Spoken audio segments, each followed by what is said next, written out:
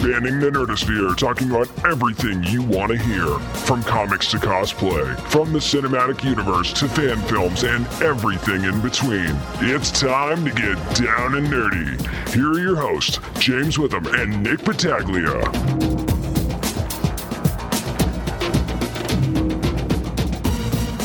Here we are, episode 75 of Down and Nerdy. Now, I know Batman just turned 75. He got a day named after him. We, not so much. Yeah, we're kind of working on that right now. But speaking of birthdays, really quick, I want to talk about your little man turned 1 this week. That's right. My little boy, Jameson, turned 1 year old with we had a big party over the weekend. You were there, of course, and Cody was there. Of course, I'm James with him alongside. The Merc with one arm, Nick Battaglia. You know what I also just realized is that this is, last year I wasn't here at this time. No, you weren't. You were actually on maternity leave. Yep, I was doing my man-ternity leave. So this is my first... Don't be one of those people who call it like man-ternity leave or whatever. One thing I hate is people who say like, oh, we're doing like a staycation, or we're doing like a ladies whatever. You know, they put like put like man in front of whatever word. It's like you're just a douche when you do that. You don't like the combination of words, huh? No, I don't. I did that just to piss you off. Yeah, because you're a fucking asshole. But no, it was a great time at the party. We did like a little a mutter, like a little obstacle course. I know. It was. I'm just letting everybody know what we did. It was a lot of fun. He even ran it too. Well, ran's not really the right word. He crawled it. So that was a lot of fun. I gotta ask, has he destroyed his Hulk toy yet or anything like that? No, he did get the Funko, the plushie Funko Hulk. And no, he hasn't destroyed it yet. He does like throwing it though.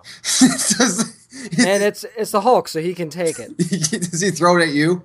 No, he's actually just kind of slams him on the ground kind of thing. So I guess Jameson slam Hulk to ground.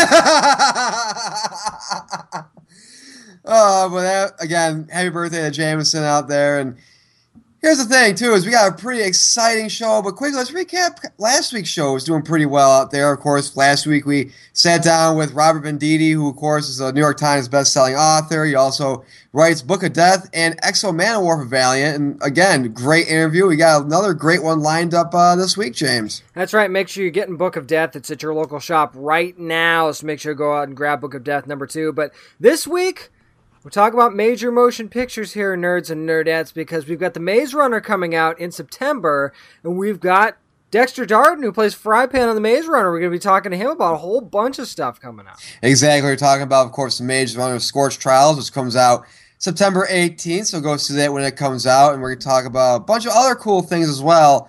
But come up next, get out those long boxes, because it's time to discuss what we're reading. It's all right here on Down and Nerdy. Hey, this is Robert Venditti, and you're listening to the Down and Nerdy podcast. Well, it's that time, nerds. We got those long boxes. We discuss what we're reading. Of course, this segment's always brought to you by the fine folks over at Fantasy Escape Comics and Cards in Aragona Boulevard in Virginia Beach. Go see Bob and check out all the great things he has for your little, tiny, and thoughtful nerd heart. So, James, I'm going to have you go first because this issue of the comic you read, well, it was a pretty big one. Yeah, it was Batman number 43, of course, by DC Comics. Who else would be doing it? Who else would be writing it but Scott Snyder, and pencils by Greg Capullo. Danny Miku, who's done a really good job with the inks since taking over with that. And I always screw up this name. Faux Placenia? Okay. I'm going to go with that. Let's go with that. Steve Wands does the letters, and of course, Capullo and company also doing the cover art for this issue. And at first, you kind of think by the cover, because Mr. Bloom's on the cover and he's the new villain that's going to be going in this arc, you kind of think that you're going to get more into Mr. Bloom, but actually what you're getting is you're finding out what's really going on with Bruce Wayne and what really happened, because, we saw him come back in the very first issue when the series was kind of, I don't want to say rebooted, but when Commissioner Gordon became Batman and everything like that. When you look at the cover, I got to say this, with Mr. Bloom on that cover, it's literally, I got one of the most uneasy psychological things. Like, you're kind of looking at a psychopath in a sense. Mm-hmm. So when you see the cover, you're to me, I get that whole uneasy feeling, which is a good feeling in a sense. But and it's very creepy, and I'm gonna get into that. What it is. The creep factor's just up there, dude. I'm gonna get into that here in a couple minutes, but I gotta tell you, the emotional roller coaster Because Clark Kent is in Gotham trying to figure out what's going on with Bruce Wayne. Okay. Trying to figure out what's happening with Batman and everything like that. Of course, remember, for anybody that didn't read Endgame, the city basically collapses on Batman and the Joker during one of their final battles. So, is Bruce Wayne dead? Is he not dead? And then, of course, he shows back up in Gotham, but he's not the same Bruce Wayne. Okay. I don't want to get too much into it because I don't want to spoil the issue for anybody that might not have read it. But something happened during that accident that changed the chemistry of his brain. So basically, and this might be a little bit of a spoiler alert, so I'll kind of warn you on that. I won't give you the details. He doesn't have any recollection of his training, of what happened to his parents, nothing. So pretty much he got a good hit in the head and he lost his memory pretty much. Well, Alfred explains it all to him.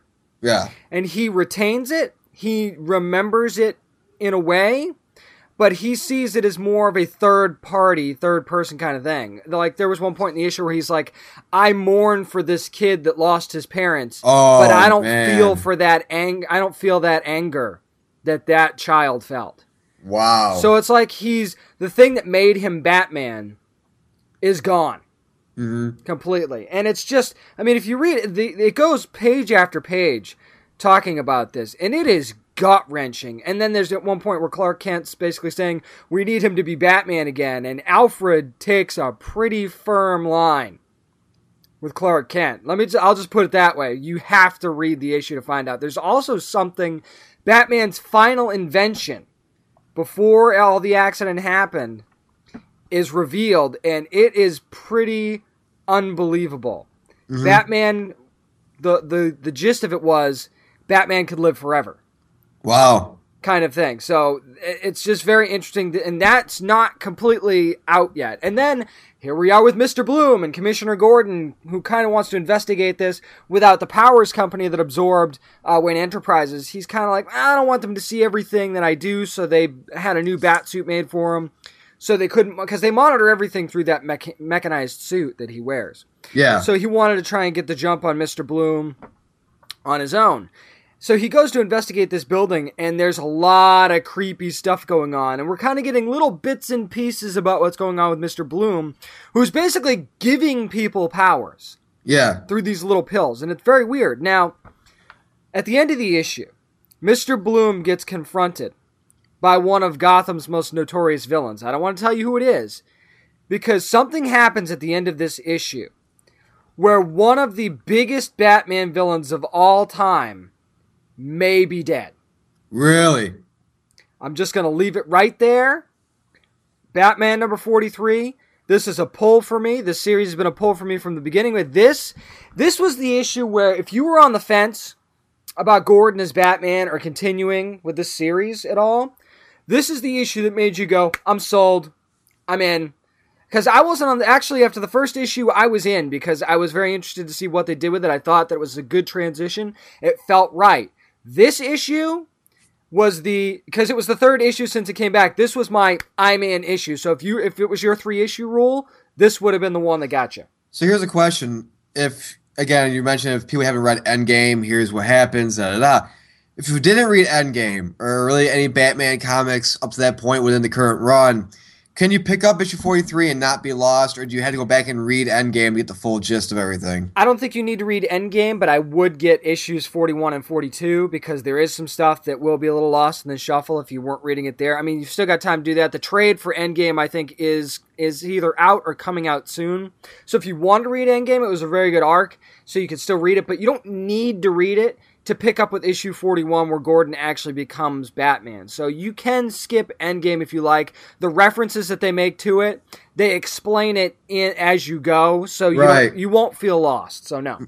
Well, that's your comic. So I decided to go kind of the DC but more IDW route, because IDW is the publisher that put out this book and this series, the 6-part series.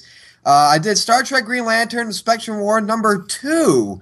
And it's a monthly release. Now, it's written by Mike Johnson. The art is done by Angel Hernandez. The colors are done by Alejandro Sanchez. And letters by Neil Utaki.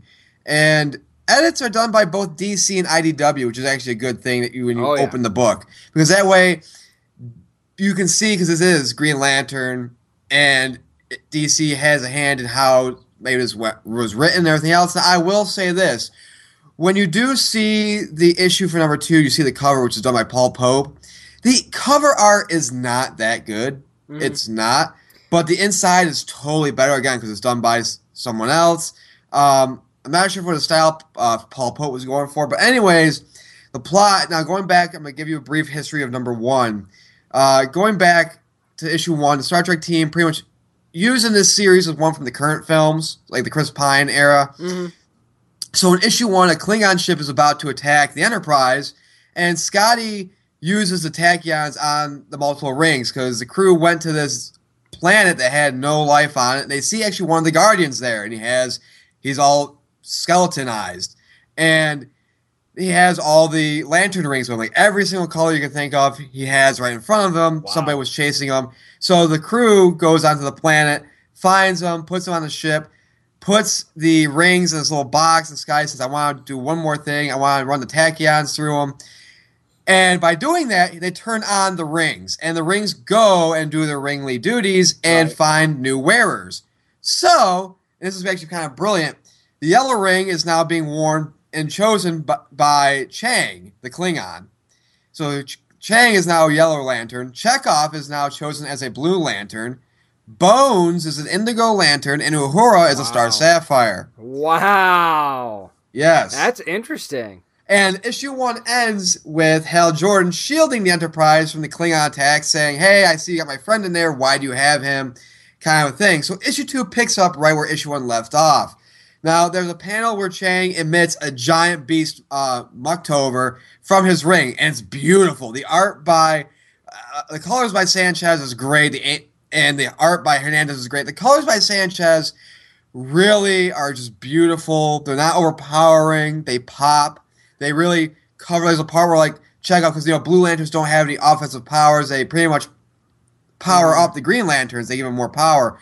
There's a part where Chekhov is, like, helping Hal shield the Enterprise, and you have a mix of blue and green in there, and it's amazing. I think that the colors in any Green Lantern book are hugely important. Not just because it's Green Lantern, and I'm saying that, but you need that book to pop, and especially when you're doing the combination like this, because I think colors are important in a Star Trek book as well. Exactly. Just to kind of bring things out. So I like that they got a good colors for this book, and I got a peek at the art on the inside of issue 2 as well. I was very impressed. I was pleasantly surprised at how good the art was. So I'm glad to hear that the story matches that.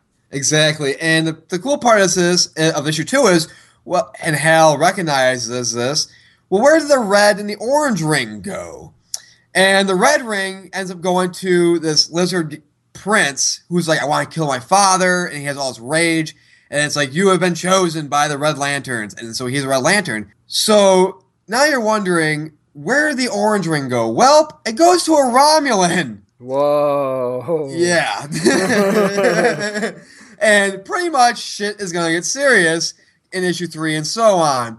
And what I love about the writing is what Mike Johnson is. Everything doesn't seem forced. It doesn't seem forced on how the certain Star Trek characters get their rings. When they get the rings and they're chosen, you can see why. Bones is indigo because he has, the compassion and the heart. Damn it, Jim, I'm a doctor, and he's very thoughtful. And Chekhov, see why he gets a Blue Lantern ring because, he is pretty much very quick on his feet and powers up things and everything else. And, of course, Uhura, a Star Sapphire, mostly predominantly female lanterns. But again, it's also with the whole compassion and love and everything else she has and level-headedness. And the end of issue 2 follows the way of issue 1 where you're introducing certain Green Lantern characters. Mm-hmm. And this one at the end, and you know what I'm talking about, James. Oh, yeah. Where it ends with Chang, and there's somebody that comes along, and you're like, wow. And just the detail on the person's suit and how they look is amazing. This is a pull for me. I'm kind of upset that it's a monthly because I want issue 3 now. It doesn't come out until September. But yeah, Star Trek Green Lantern, The Spectrum War, number 2, the whole series. So far, it's a definite pull for me. Go pick this up. at your local shop. Before we move on, I wanted to ask you a question about the series so far. Okay. When you do a combo like this, when you do a team up, you tend, if there's a certain writer that's not familiar with a certain group of characters, sometimes one side of the writing is stronger than the other. So how does Johnson do with the combination of writing both the Green Lantern sides and the Star Trek sides? Does it seem pretty even, or does one seem a little stronger than the other? As far as story concept goes, it's kind of falling a little bit more in the Star Trek realm, but however, the way they're doing the Green Lanterns is they're easing their mythology into the series. Okay, that's good. Okay. So it's not like going into it, well, you expect people to know everything about Star Trek, everything about Green Lantern. With this, it's a Star Trek-centric thing, and it's just like, as you go along, Green Lantern shows up everything else. It's kind of like when you watch an old Scooby-Doo and like Batman and Robin are in it. So they're the secondary piece, but it doesn't necessarily feel that secondary. Exactly. Okay, I see what you're saying. So that was Star Trek and Green Lantern, #2 from IDW/DC Comics. Nick says that's a pull for him. Batman #43 from DC Comics. That's a pull for me. Well, that's going to do it for what we're reading. Of course, it's brought to you by fine folks over at Fantasy Escape Comics and Cards. Coming up next, we're going to be looking at the trailer for Victor Frankenstein, of course, starring Daniel Radcliffe and James McAvoy. And did it throw some electricity our way? Well, maybe not. We'll decide more and talk about it more coming up next in Geektainment right here on Down and Nerdy. This is comic book artist Chad Harton, and you're listening to the Down and Nerdy podcast. It's time for This Week in Geektainment, and you know what? This time it's alive! It's alive! Don't do that. It's Victor Frankenstein. I'm about to say, just no. Just stop. I wasn't going to do it the whole time. Well, I know you want to go for theatrics and everything like that, but, I mean, come on. It's fun. If you say so. Trust me, it's fun. So you should try it sometime. See, everybody at home or in their car, wherever they're listening to the podcast right now, they're all doing it. And you're not. Because I have dignity. Well, maybe you shouldn't. But no, this week we are talking about the trailer for Victor Frankenstein. Of course, it comes from 20th Century Fox. And I got to tell you, when I watched this trailer, of course, it follows more Victor Frankenstein and Igor. But more likely, when you first watch the trailer, it stars, of course, James McAvoy as Victor Frankenstein and Daniel Radcliffe as Igor. And it looks like it's going to follow more of Igor's point of view because we do get his voiceover in the entire trailer. When I watch this, I want to kind of get the little problems out of the way of it. Of course, it's set in England in the olden times, Victorian-esque era. My only problem is with these movies that are set in like London around these times. You look at stuff like this, Van Helsing, Sherlock Holmes. They all have the same tone, and it's really hard to distinguish one from another. It's funny you say that because I was going to say when I watched this trailer, I got a very Sherlock Holmes vibe from it. With the action sort of mixed in with, there was a lot more humor in this, even in the trailer, than I would have even expected from this movie, especially when they were talking about it at San Diego Comic-Con this past year. Talking about Daniel Radcliffe getting thrown around a lot, and it seemed like it was going to be more of a serious tone, but then no, it seems like there is going to be a little bit of wisecracking going on. I guess you could kind of expect that from James McAvoy, but still. Right, but see, going to this trailer, after everything we heard from Comic-Con, I thought this was going to be more of like a Young Frankenstein-esque, kind of like a spin-off maybe or something like that. I don't know.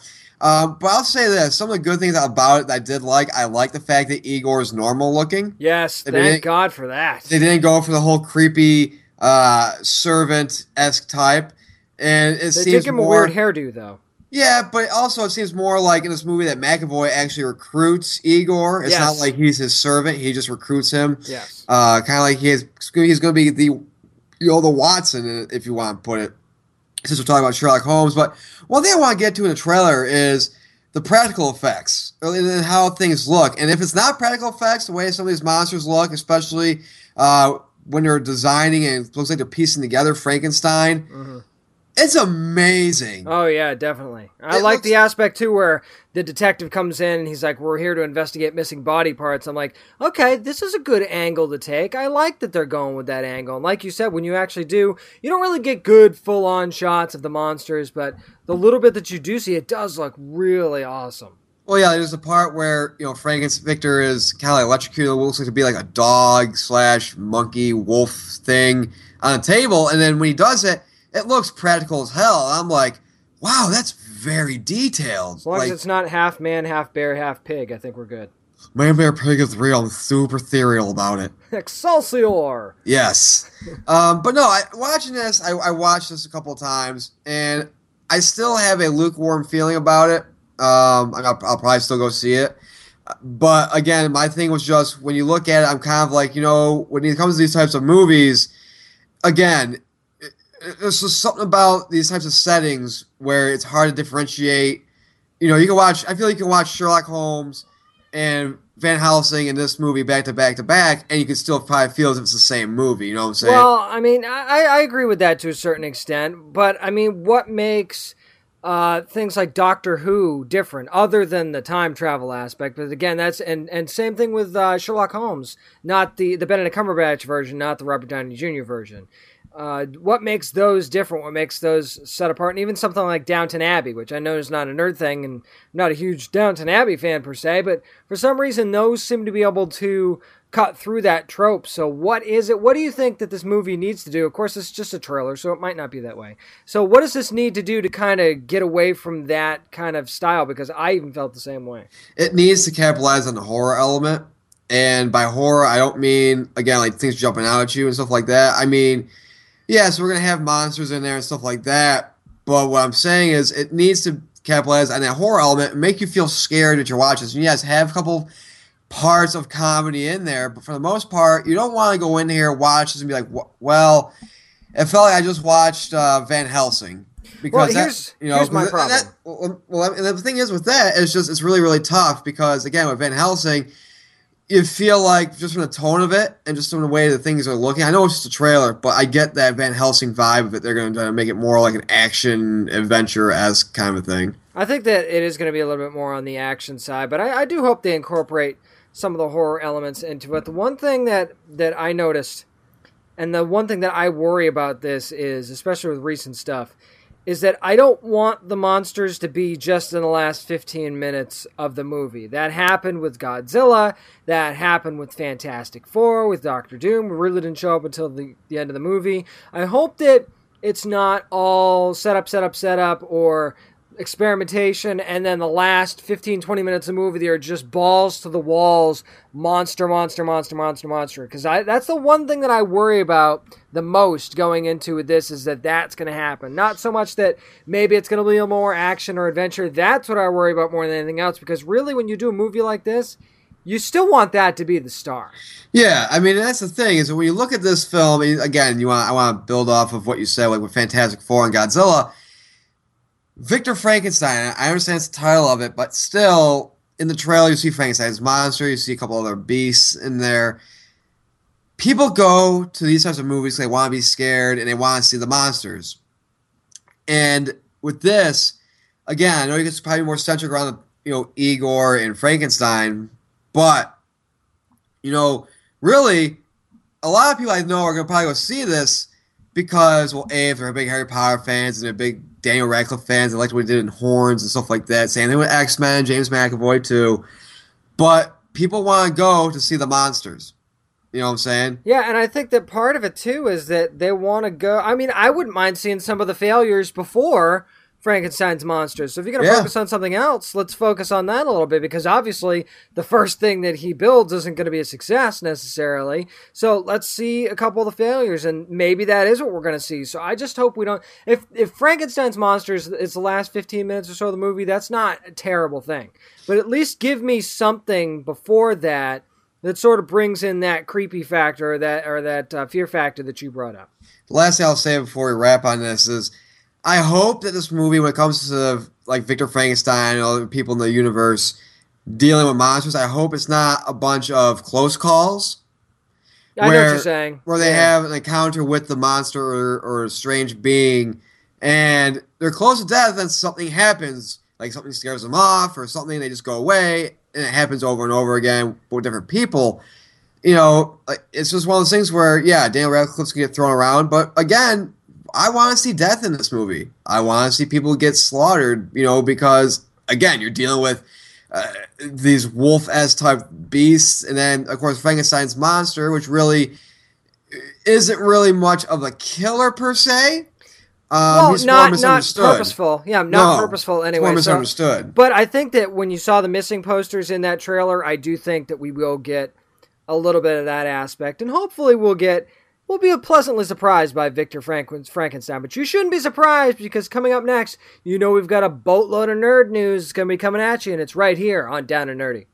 Hey listeners, this is Peter Shinkoda from Daredevil. I play Noble, and you are listening to Down and Nerdy Podcast. Well, it's that time, boys and girls, nerdettes alike, where we go around the interwebs and see what in the world of geektainment is trending, and we decide that it's time for what, James? Nerd news! And I want to start off with a question. So we all know that Marvel Studios and Disney's D23 Expo was over the past weekend. And a lot of stuff happened. A lot of stuff was shown. We're going to get into it in a little bit. But I want to start off with a question for you, James. I want to ask you this. Okay.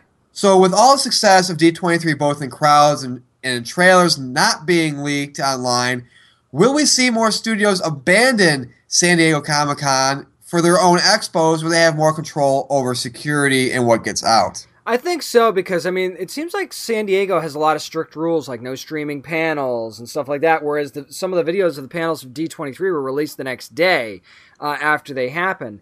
Plus, again, like you said, you have control over your own content. I think you have to worry less about leaks.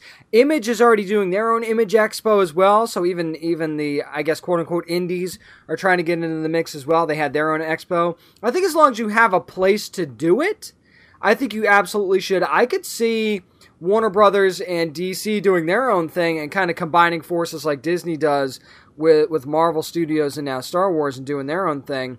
Plus, think about it. Remember when DC announced their film slate, it was not at Comic-Con.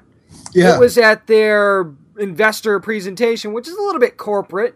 But, if you made it more fun, and you did what Disney did, and you put out some of the concept arts and some of the suits from the movies and stuff like that, make it more Comic-Con-esque, then I think that, yeah, why not do that? And I'm not saying that people should stop going to Comic-Con, but if you can make it more about you, because Comic-Con's never going to be about you. It's going to be about everything. If you make it about you, I think you can get more out of it, and I think that Marvel and Disney are very smart for doing it this way. Here's the thing, is people, Comic-Con relies a lot on Hall H. Which is hard to get into. But now with the way technology is, the way the internet is, as you mentioned, you have panels that are up the next day and everything else and stuff like that. Even when we were covering SCCC, the next day, you had panels like, I watched the Deadpool panel and stuff like that the next following day. But the thing is it's still getting your product out there. But again, I think that with this, we are going to see more people, I think, pull out of SDCC. I think primarily for the reason of, I think this year, if we've seen anything, a lot of people are kind of pissed that we're heads of studios that their shit got leaked. Yeah. Like I know we say, well, was it more planned and everything else? Well, I'm sorry, but when, cell phone video emerges of your trailer, I don't think that's planned. No, they don't have a plant in the crowd taking a cell phone video of the Deadpool trailer at San Diego. No, they don't do that. Obviously, you want your stuff to go viral. No matter how it happens, you want it to go viral because that's the world we live in now. And viral means everything in this world. Even in the world of business now, viral anything is starting to take over. So, if it happens, you're mad about it because you want to release it in your own way. But at the same time, if it goes viral, it still works. But no, I don't think they've got plants in the crowd shooting videos and stuff like that. And if you do it this way, if you do your own thing and something gets out, you have nobody to blame but yourself because you put the whole thing together. Whereas with this, you can go to the people at San Diego and go, hey guys, what the hell? Didn't you check people at the door? Don't you have security? Well, checking for people videoing stuff? I was listening to somebody talk about San Diego Comic-Con because they went. And they said that they were in one of the panels and literally an old woman went to him and said, "Can you turn your phone off or take your no phones allowed?" And he's kind of like, fuck you, kind of thing. Yeah, exactly. Yeah, I'm sorry, but if Gertrude tells me to put my phone away, I'm, not going to take her seriously. It's hard to respect that authority when that authority was up until 11 o'clock playing bingo the night before. Yeah, man. I'm sorry. I mean, I know respect your elders and all that, but come on. If some old lady walks up to you and says, "Sir, I need you to turn off your cell phone right now," aren't you going to chuckle a little bit? Yeah. I mean, I'm not saying you got to have the Hulk up there and be like, "Turn phone off now or I smash," something like that. Yeah. But at the same time, have legit security. Yeah. I mean, come on. Yeah, so anyways, let's dive into the actual expo itself. So, of course, it took over. It was in Hall 23 in Anaheim, California. Again, it was Disney's D23 Expo, which gets thousands of people each year, pretty much, to go. And so Kevin Feige kicked things off by showing some Doctor Strange art, talked about some concept art for the costume, actually showed it, as you mentioned prior. Mm-hmm. And, again, we got the brief synopsis, about Doctor Strange, Benedict Cumberbatch and Rachel McAdams and stuff like that are going to be in it. And it's, pretty much the whole scenario of, yes, he's a famous surgeon, cocky and arrogant, gets into an accident, hands are no longer, can no longer use his hands, goes towards the path of enlightenment, like we do know in the normal, I think Doctor Strange. I think that it's good that they're doing it that way too. I think that this is, if there's a character where they need to stay really true to the comic roots, I think Doctor Strange is one of those characters. You know what I mean? You could take certain liberties with Guardians of the Galaxy or even Ant-Man to an extent, but I think this is one you really need to kind of stay in your lane sort of thing. Exactly. And you can't really drift away too much. Exactly. The thing, too, is, they showed the costume. It says it's dead on from the comic, which is a good thing. And again, this is it's going to be out November 2016, November 4th, to be exact. And again, you're getting to that route of we're getting to Doctor Strange and Black Panther. So when it comes to the suits, you need to stay as close to the material as possible, especially when, in terms of plot and synopsis as well. So Doctor Strange happened. Then Anthony Mackie and Chris Evans came on stage to talk about Captain America Civil War. They showed the trailer. Now, I understand that there is a trailer floating around which looks like cell phone footage. I'm sorry to say that I don't think it's the real trailer. No, I don't either. It just doesn't look right. No, because they said, and I've read what the trailer, was in the trailer. I've read people who've been there, said, okay, this is what happens in the trailer. And they said, no, Spider-Man. Well, what happens? We see Spider-Man in that trailer that's kind of, and people are saying, well, it's leaked. Sorry, Spider-Man's not in the trailer. No, but we did see Black Panther in the trailer. We did see Black Panther in the trailer. We did get a little look at that costume, but you and I were talking about this off the air. How much can you really screw up Black Panther's costume? Right. I know that we're supposed to be rah-rah over everything now that Marvel does, but do we really think that it was going to be that different? They were going to screw it up that much? I'm not saying I don't like it. I actually think it's really cool. I like the streaks on the actual mask piece and on the helmet piece. I think that's really neat. I just don't think... unless he came out in footy pajamas or something like that, I don't see how you screw that up. Isn't that what costumes are, though? Footy pajamas? They're just. I guess. But I'm just saying, if he came out in the Underoos version of the Black Panther costume, I think that might have made some people upset. But other than that, I don't really see how you could screw it up. Can you imagine if there was like a superhero strip club and it's like people instead of like wearing the costume, they just wore like the Underoo versions? Tell me, that probably exists somewhere. We just don't know about it right now. We just don't know about it. Then continuing with D23, of course, Star Wars is a big thing of Disney. Now, before we get into the Rogue One photo and the cast, Disney's CEO Bob Iger dropped a pretty big bomb jams in terms of theme parks. Yeah, and it looks like we're getting a Star Wars land, not just on the West Coast in Anaheim, but on the East Coast as well. Now, it's funny because you had a tweet earlier this week about how, it was on Me Monday, actually, where you said the Fantastic Beasts, the Harry Potter park is announced, and then they decided to just build Star Wars land, which is like, what was it, like 14 acres or something like that? They're going to be, each Star Wars land, there's going to be an extension on, I want to say it's going to be like MGM Studios, like in Orlando and stuff like that, or stuff like that. But anyways, they're going to be 14 acres apiece. And, it's kind of like they looked at the Wizarding World of Harry Potter and said, we can make ours bigger. Yeah, and it's funny, too, because I could just picture myself. I know there's some huge Harry Potter nerds there. I'm not really one of them, and I know that there are. I am. We go to Disney and spend the entire day in Harry Potter land. I could see going... Whoa, you mean Universal? Universal, I'm sorry. I was going to say, there's been some Harry Potter... Like, you motherfuckers! Expelliarmus! It's right there. No, it literally is. It's like... It's right there. I mean, you could throw something from Disney and hit Universal. I'm sorry. Yeah. So I could see going and spending at least an entire day just in Star Wars land. My mind explodes trying to think of all the stuff that could be in there. Well, I mean, I was talking to Cody about this. I think you and Cody we should plan a trip within the next year or so when it comes out, when it opens. All I'm saying is, by the time it opens, Jameson will be old enough to appreciate it. Yeah, man. And boy's going to want to see some Star Wars, and I think that Daddy's going to accommodate him there. Well, the thing is, it's 14 acres, so of course, and they said, like, each place is going to have, like, its own characters. Like, you walk to a restaurant, you're going to be served by characters of that world, not by, like, humans. Pretty much, it's going to have the real-life atmosphere, which is pretty cool. Here's the problem, though. If you've got a stormtrooper serving you, aren't they going to go to the wrong table every time? Yeah, that is true. Well, you certainly don't want him cooking because the food's going to end up on the floor, too. Darth Vader's behind the bar, like, using the Force to, like, pour drinks and, like, mix drinks. If they could figure out a way to make that work to where you could have Darth Vader's your waiter and it forces the food over to your table, man, I would lose it. I wouldn't even care about eating at that point. Somebody complains that, like, their steak is too cold and Darth Vader just force chokes at the table. Hopefully there's not a bowl full of those frogs that Jabba had at each table, though, instead of bread or something, because that would be a little weird.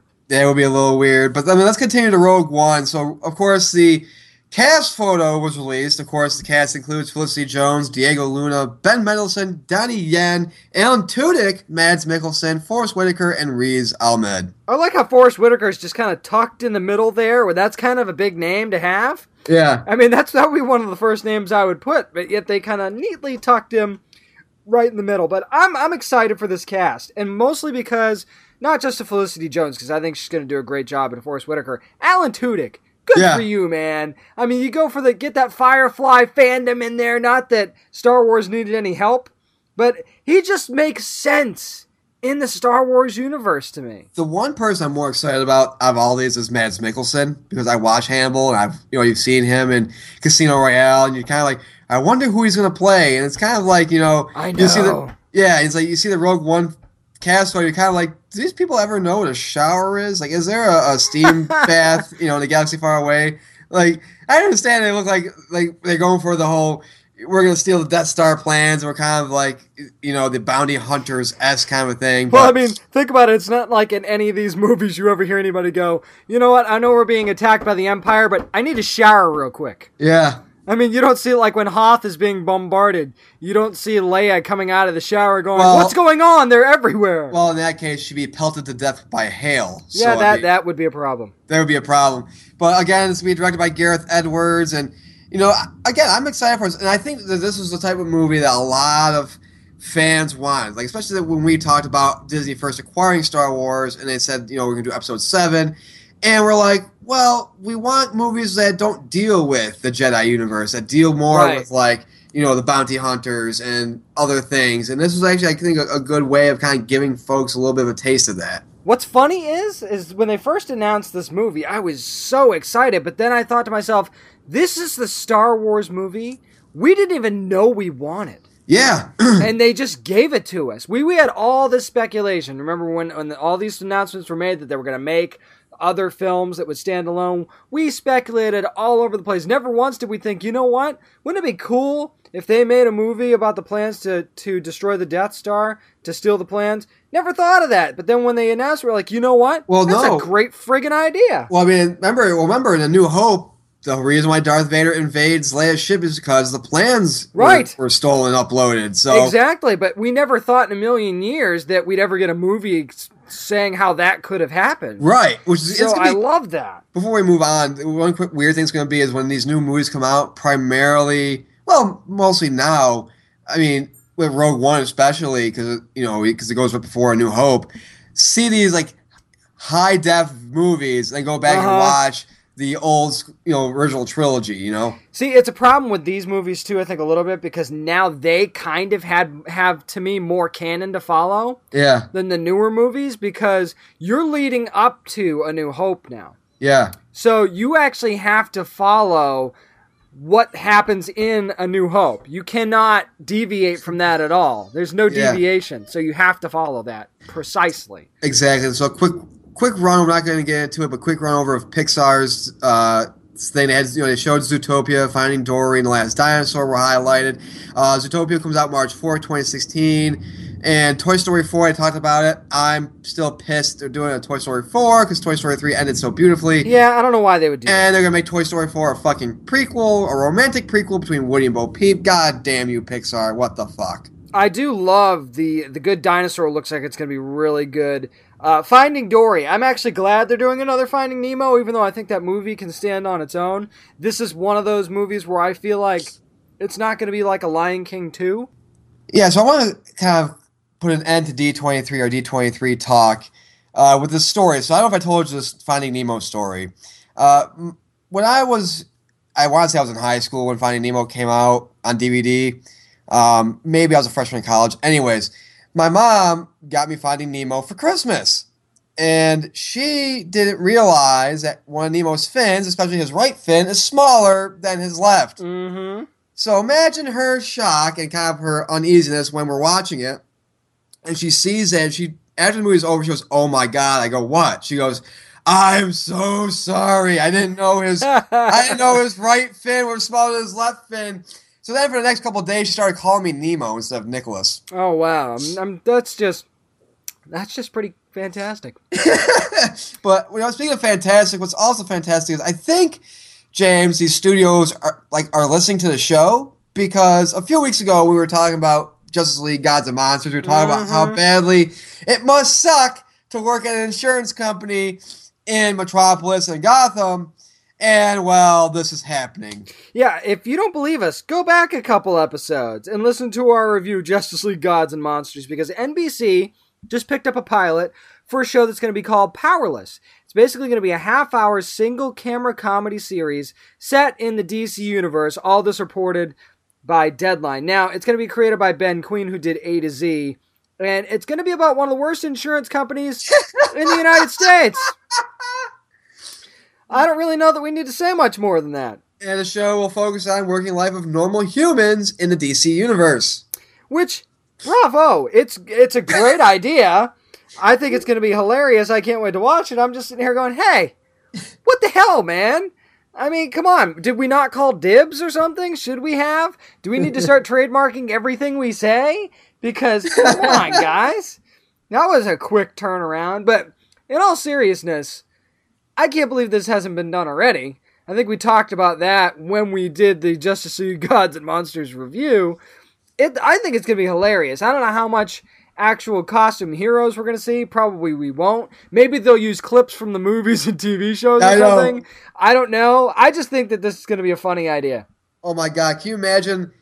You know what? I just thought of this. It's going to be in the DC universe. This is a way they can introduce characters like Booster Gold and Blue Beetle and, lesser known, C, maybe D-list characters. Of course, mention Superman did this, but it's going to be great. I can't wait to watch it. I kind of wish that we were in it. Oh yeah, but one of the great things I think is going to be about this show.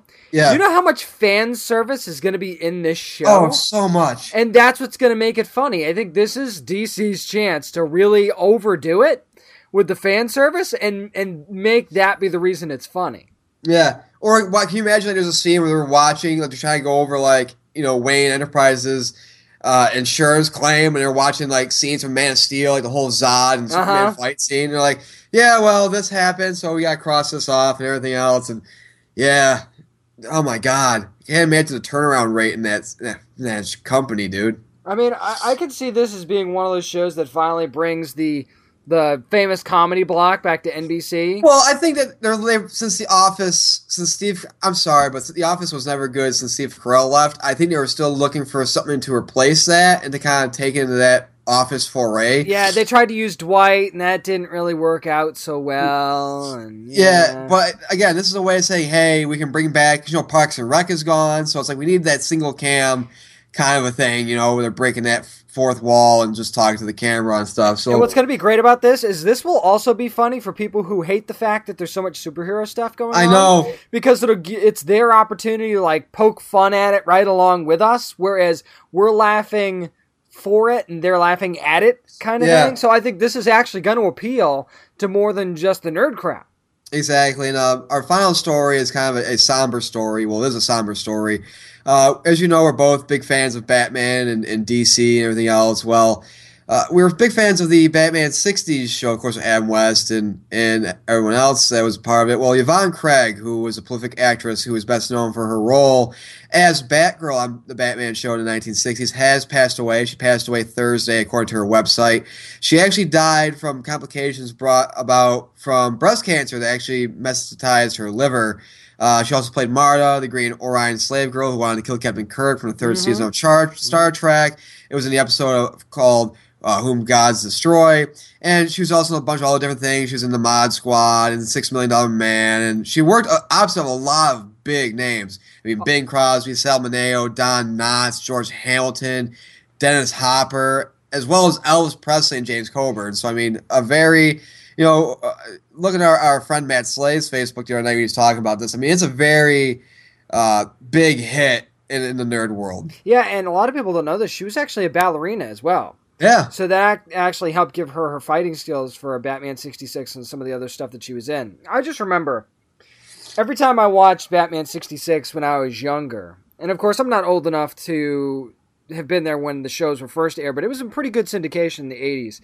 Every time I'd watch it, anytime you saw the Batgirl cycle in the opening of the show, you were excited. You were like, oh, awesome, this is going to be a Batgirl episode, because it always added that little bit of something extra. For some reason, those episodes always seemed to be that much better. And she just did such a good job, not just as Batgirl, but as Barbara Gordon, and kind of hiding it from her dad and stuff like that.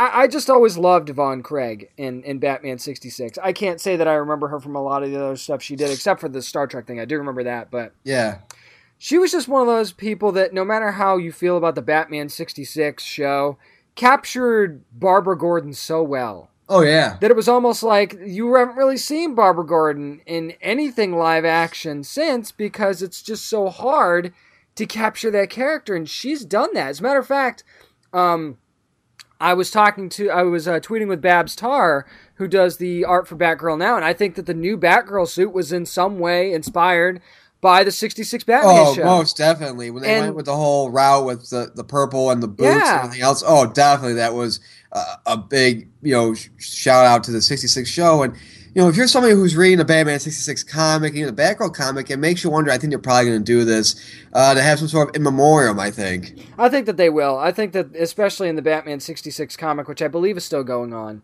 they'll definitely do something like that. Or maybe they'll do a one-shot Batgirl, just a Batgirl 66 story for that. I think that would be a really cool thing to do. Actually, Jameson has these little thumb figures that you can get from Fisher-Price that are DC figures. One of them is Batgirl.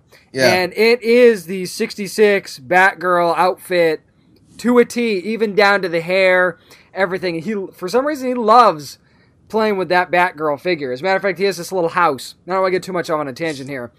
He will put Batgirl in the house, and Robin in the house, and Batman in the house, and shut the door. Every time. I don't know why or how he knows. The kid's got instincts. Every time. It's just so fun to see that her Batgirl has lived on for so long.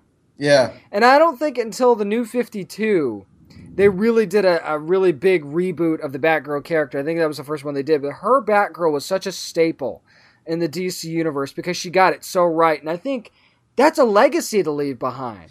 It is. And it's just not only is it a legacy, but it's a tough legacy for if in the future films with Warner Bros. And DC that they want to do some iteration of Batgirl, you got something to live up to. I mean... Oh, definitely, yeah. Batman, you had Adam West and stuff like that. But it's different. Like, with Batman, you had Adam West. But again, people just look at the Adam West Batman and say, well, it was more of a hokiness and stuff like that to it. But with the Batgirl, there really, outside of like Alicia Silverstone and Batman and Robin, there really wasn't anybody else playing Batgirl. It wasn't like, with Batman you had Val Kilmer and Keaton and George Clooney. But, it's one of those things where you look at it and you look at Batgirl, you're like, yeah, there really wasn't any other iteration for Alicia Silverstone's poor portrayal. and you almost don't even count that, because it never felt right. It's like a bar that you feel because actresses today are really, really good today. Not saying they weren't in the past, but today they're more, I think, in the spotlight, I think. Yeah. In terms of roles. And we're Social getting a lot more media, female. man. I mean, that's got a lot to do with it. Exactly. And, you look at this, the bar has been set, and it's got to be, it's kind of, I think, a tall bar to leap. Yeah, and that was one of Alicia Silverstone's failings. She couldn't live up to Yvonne Craig's portrayal. Well, a lot was wrong with her portrayal, wrong with that movie. That's true, but again, like you said, that's a high standard to live up to. Like, I think Michael Keaton set the bar with Batman. Exactly. In the Burton films, so that had to be lived up to at some point. Yeah, and speaking of high standards, we here at Down Nerdy have some high standardized palettes in terms of movies that we see, in terms of cooking overall. So we figure, hey, we're going to be joined by Dexter Darden of the Maze Runner series. You can also see him in the Maze Runner Scorch Trials, which comes out September 18th. So stick around. Our interview with Dexter Darden, a.k.a. Fry Pants, coming up next on Down and Nerdy. Hey, this is comic book writer Ron Mars. You are listening to the Down and Dirty Podcast. Well, we're sure you're a fan of the hugely popular Maze Runner series, not just the books, but the movies as well. As a matter of fact, we just happen to have one of the stars of the Maze Runner series on this week. It's Fry Pan himself, Dexter Darden. Dexter, how you doing today? I'm doing great, guys. How are you? Good, man. So I saw you went to London for the first time last month. What was it like, man? I did, man. I did. It was amazing. It was so amazing. Being able to visit overseas was my first time in Europe, so being able to visit overseas and promote Maze Runner, but also spend some time with some friends and loved ones, it was fantastic. Europe has a lot of great things to offer. So speaking of the Maze Runner, for anybody that might not know or hasn't seen or read the books yet, why don't you tell everyone a little bit about your character, Fry Pan? Yeah, so I play Fry Pan, who in the book, in the movies actually, especially in the DVD movies, he's the chef of the Glade. He's the cook of the Glade.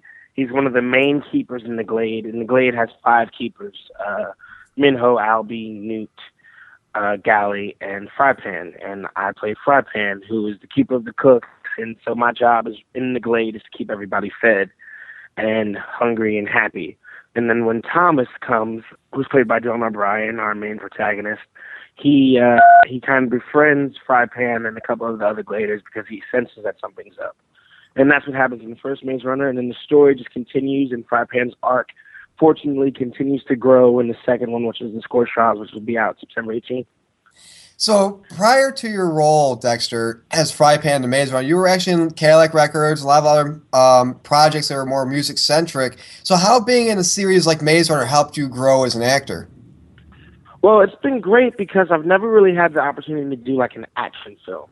I mean, growing up as a kid, especially being a comic book geek and a nerdy kind of kid, you wish and you hope to be able to be in an action film and be that guy who's running up mountains or be that guy who gets the opportunity to whoop somebody's butt. And, being in Maze Runner, that's allowed me the opportunity to do so. I love music. I love theater. I love stage. I love that whole art form in general because that's how I was brought up, listening to music and singing in church and those kind of things. So I loved being able to be part of those films like Joyful Noise, Cadillac Records. But now being in Maze Runner, I hope that people will see me in a little bit more of a dramatic and serious light, and I hope to be able to continue to do roles that allow me to do so. Definitely, and it's one of those series that already has a pretty big following because, of course, the books came out first. And I got to ask you, did you read the books before the series, before you got signed on to the role? And have any fans spoiled anything for you about your character? You know what? I hadn't read the books, got to be honest. My cousins are avid fans, and I mean avid fans. I mean, they've read every book multiple times, and they have pins and all that kind of crazy stuff. And so when I found out that I got the role as Fry Pan, my cousins were way more I was excited. I was like, hey, I'm just doing another job, and I had no idea what kind of journey I was going on, but my cousins seemed to amp up the excitement for me and let me know, like, yo, what you're doing, kid, is really serious. And so I've just been able to be fortunate enough to seize the opportunity and just keep taking it one day at a time. Exactly. One of the great opportunities you had in the Scorch Trials is you got to work with Giancarlo Esposito. What was your favorite part about working with him, and what kind of advice did he give you, if any? Well, I'm sure if you ask any other cast members, Giancarlo and I are a lot alike. And I don't know if it's because I'm being East Coast boys or whatever, but his energy, like I'm definitely one of the cast members who's always trying to bring positive energy and always trying to keep, not just everybody's spirits motivated and uplifted, but, just trying to let everybody know, like, hey, I'm always here to have a good time. And Giancarlo is the same way. He's very loud, very robust. But the one thing I did learn from Giancarlo and many of the other new actors who we added, like Barry Pepper and of course Patricia Clarkson's back. And so what you learn from them is just that sense of professionalism as well. Like how to be able to have a good time, but never is their material not ready. Never are they not prepared. Never are they, like, they're always ready to go. And they're always ready to be beneficial as well to others. Like, just giving us advice. Giancarlo would pull me aside sometimes and give me advice, and we'd do a take, and Wes would like it, but Giancarlo would pull me over and be like, hey, that take was great, let's try it this way. And so we would just do that, just to be able to bounce creative ideas off of each other, which is something that my peers, like the guys, my cast members, my family from before, from the first Maze Runner, we would do that. But now to have somebody who's of his age and experience to be along with us on the ride, he's been around for a long time. And so to be able to have him here on the new cast and joining, it's just been fantastic. It's going to be great seeing him in the series going forward. Actually, in the latest trailer, we actually saw a flashback to a young Thomas. So that got me thinking, are we going to get maybe a little bit more about Frypan's backstory a little bit from when he was younger in this next movie? Well, you know what? We get a big backstory about a lot of the characters, which is great because you learned a little bit about Gally and Newt and Albie in the first movie, but there's other characters who are pivotal to the franchise who you also come in contact with more so in Scorch Trials, and so you get to learn a little bit more about Frypan and you get to learn a little bit more about Minho, especially too, and the other characters who you've fallen in love with, but you still have questions about.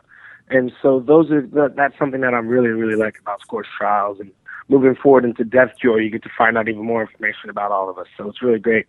We're talking to Dexter Darden of course, the Maze Runner series. He's going to be in Maze Runner Scorch Trials. So Dexter, I want to kind of go back to a previous thing we talked about a little bit on set. You said you always want to be that guy to keep things, upbeat and everything else. So given the overall seriousness and the suspense-filled theme of these movies, what did you do to unwind when the cameras weren't rolling? Well, I mean, I would definitely say Dylan O'Brien and I are the class clowns.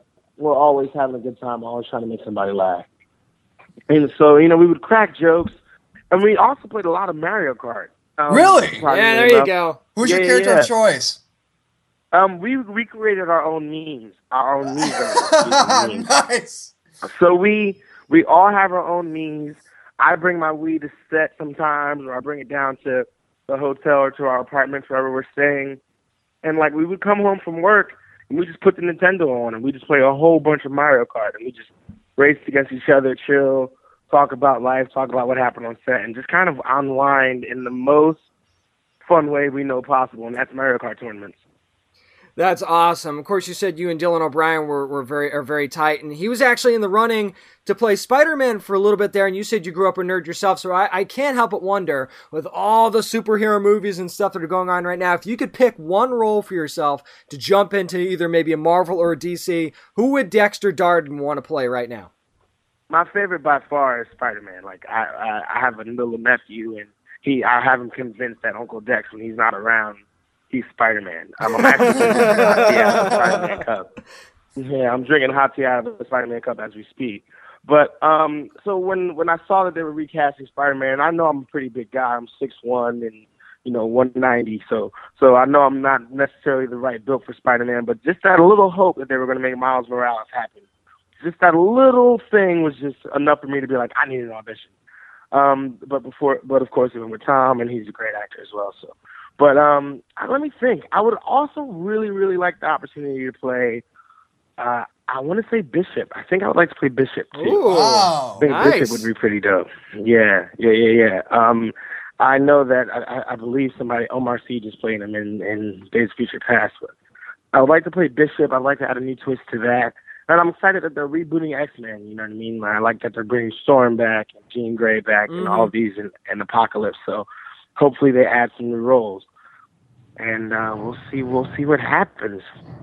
So here's a question for you: would you rather bull ride a griever or have dinner with a crank? Oof, bull ride a griever. That sounds wow. like a fantastic time. I feel like if I were to have dinner with the crank, I would be the dinner. Yeah. So at least when I'm bull riding a griever, we get to see how long I get to be on that griever for. It just reminds me of that line that you had in the first Maze Runner movie where like, I don't want to stick around to meet this guy's buddy. Yeah, I don't want to meet his friends. I don't want to do that. That's not cool to me. So, let's get out of here. So, given, of course, they've got the Cranks coming and the Scorch Trials coming up on September the 18th. It's going to be in theaters. So, what was the most terrifying scene to shoot in that movie without giving too much away? Oh, man. Oh, that's a good question. I'm going to let people know now. I think now is the time to let people know that Scorch Trials is intense. For those of you who thought Maze Runner was intense, which it was, I say we kick it up at least about 45 to 60% of the intensity level. And no, and I would say 100%, but that would just be absurd. But the intensity grows because now you're following all these kids on this crazy journey. So there was a point in time where we would be filming in the basement of some warehouse and getting chased by cranks, or even the stuff like the physical outdoor stuff. Like I know in the trailer scene, you see a lot of scenes of us running up sand dunes.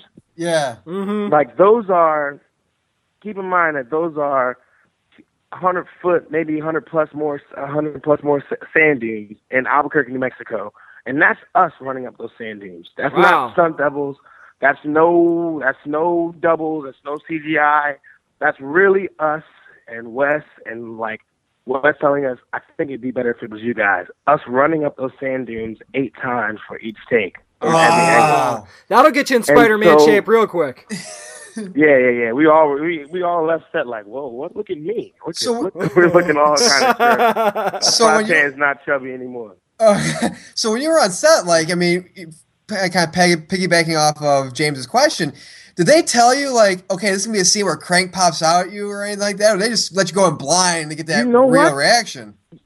You know what? Sometimes Wes would, sometimes he wouldn't. There's a scene where we're running, when you see that lightning bolt scene. Yeah. That scene that in the trailer of us running from those lightning bolts. Yeah. So I'm sure in the behind the scenes you'll see, we were told what areas we could go in and out of and not to run past this area, but we weren't told where the lightning bolts were going to go off. So every reaction you see when you see us running, every reaction you see is an organic, real reaction because we had no idea that they were happening. Wow. How important is that when you're shooting a movie like this to get that natural reaction? How important is that to kind of make the performance more real? Well, one thing I can say about mostly all of us, I think all of us now, especially in Maze Runner 2, none of us come from classical training. Like, none of us are theatrically trained, go to drama school, acting class actors. We've all been fortunate enough to work, but that's because we're all just like to bring that real element. We're all guys who just find the beauty and realness in acting. And so that's never something that I would say that we all struggled with, because all of our performances are kind of derived from a real place. And that's what made the first Maze Runner so good, because you can really relate to these kids. And I think it crosses over in Scorch Trials for sure. So, Dexter, finish this sentence. Cranks make you feel what? Cringy. Really? Yeah. Yeah, like they cringe me out. Like, you know how, like, if you see a guy who's trying to talk to a girl at the bar and he's not getting anywhere, like he's just not doing it right. Yeah, and you just kind of get that like, I feel bad for Yeah. And like pranks are scary, but also they're just like when you see one, you're just kind of like, why? How? Really? Yeah, man. Oh, wow. Oh, man. So your character's name is Fry Pan, but I find it funny that we never actually see you cook a damn thing. So my question is can you cook in real life, and what's your go-to dish? So, well, part of the reason why we did shoot a lot of things at the Fry Pan Hut. Maze Runner is unfortunately one of those movies that is a great film, fantastic, but a lot of the moments that Wes or the producers or the cast would like to see end up being cut because of time and because it's not necessarily beneficial to the main story. I mean it's not Top to the Chef wide story. Yeah, but if you go in and if you buy the Maze Runner DVD or Blu-ray, there's a lot of behind-the-scenes stuff that we shot of Fry Pan cooking, and you get to see a lot of those scenes, like the first time Thomas tries bacon. You get to see the first time, like, Fry Pan calls the order, and everybody's coming into line up at Fry Pan's hut and getting food. So all those behind-the-scenes stuff that we shot are on the DVD of the first Maze Runner, so you can definitely see those extras or watch the extended cut, and all those scenes will be in that as well. But I can cook. I love to cook. I've been told that I'm a really, really fantastic cook. I cook for my lady all the time, and so I love to cook. It's something that I've been doing since I was young. My mom taught me how to cook when I was a youngin', so I cook all the time. My favorite thing to cook, my go-to dish is probably my barbecue ribs. Oh, yes, there it is. Yeah. Last year we were doing press in Philadelphia, which is like right near my hometown, right where I grew up in New Jersey. So all the cast came over to my house, and I gave them like a traditional barbecue. And some of my castmates are from London, so Thomas, Will, and Kaya, they never really had an American barbecue. So I did ribs, I did chicken, I did burgers, and we did corn on the cob, macaroni and cheese, all that kind of stuff. And so wow! Oh my God! I am hungry now. Yeah, dude. I know. So good. So, Dexter, where can people reach you on social media, man? You can follow me on Twitter, which is at Dexter Darden. You can follow me on Instagram, which is Dexter Darden as well. And those are primarily my main two. I do have a YouTube page, which I'm starting up now, and I have a Facebook if you just type in Dexter Darden. But if you want to find out more about me, really follow me on Twitter and Instagram. I'm constantly posting updates. Going to be posting more updates about Scorch trials and other things that I have coming out, other projects that I have coming out as well. So, just want to keep the fans as posted as possible. Well, we're going to be looking for you in the Maze Runner Scorch Trial. Is going to be released in theaters on September the 18th. And, of course, like you mentioned, September 18th. That's right. And the first movie is out on Blu-ray and DVD and video on demand if you want to catch it out right now. Also on HBO as well, if you happen to have HBO. That's Fry Pan himself, Dexter Darden. Dexter, thank you so much for taking the time this week. Thank you so much for having me, guys. Appreciate it. So remind me, James, whenever there's a lightning storm, to tell me when the bolts are going to hit and where. I will let you know exactly where they're going to be, so there'll be no surprises. Yeah, dude, that's just got to be insane to be on set like that and then be like, okay, we're not going to tell you what's going to happen or where things are going to happen, so just get those legit, things. That's how you want to do it as an actor and as a director. You want those natural reactions to it, but Dexter coming on, again, thanks to him, and go see the Maze Runner Scorch Trials coming out September 18th. And the thing is about this movie is, we watched the first Maze Runner, and again, it amps up. It keeps your attention going. And when he said we amped it about 60%, like, dude. I can't even imagine. No. That movie's going to be insane if that's the case, based on the first. If you haven't seen the first Maze Runner movie, seriously, go. I know Cody talked about the books on our 50th episode, live from Dave & Buster's, and he loves the books, and the movies are just great. So go see the Scorch Trials and go see the first movie. Absolutely. But unfortunately, our little credits are about to roll because we have come to a close on episode 75. Exactly. And again, we want to thank Dexter Darden from the Maze Runner series for coming on and talking to us this week. Also want to thank Bob over Fantasy Escape Comics and Cards as well for sponsoring us each week, week in, week out. Now, don't forget, you can go to our Facebook page, facebook.com/downnerdy, post some of your stuff you want, ask us questions if you like. Also, you can click the shop button, which will take you right to our Amazon store where you can shop our store, help support the podcast and us as well. We're on Twitter at DonNerdy757. I'm at Merc with one arm. James. I'm at James Ace with them. And don't forget, you can always go online to our website, DonNerdyPodcast.com. All the information on this week's shows. If you want to go to past shows and binge listen, you can also do that there. Find us on social media. Stuff from our Amazon store. It is all there in one place. You can also contact us right there on the page. If maybe something for Cosplay Tuesday that you want to send us, or you've got a fan question, you could do that as well. Exactly. Don't forget, we have a toll-free number you can call 24 hours a day.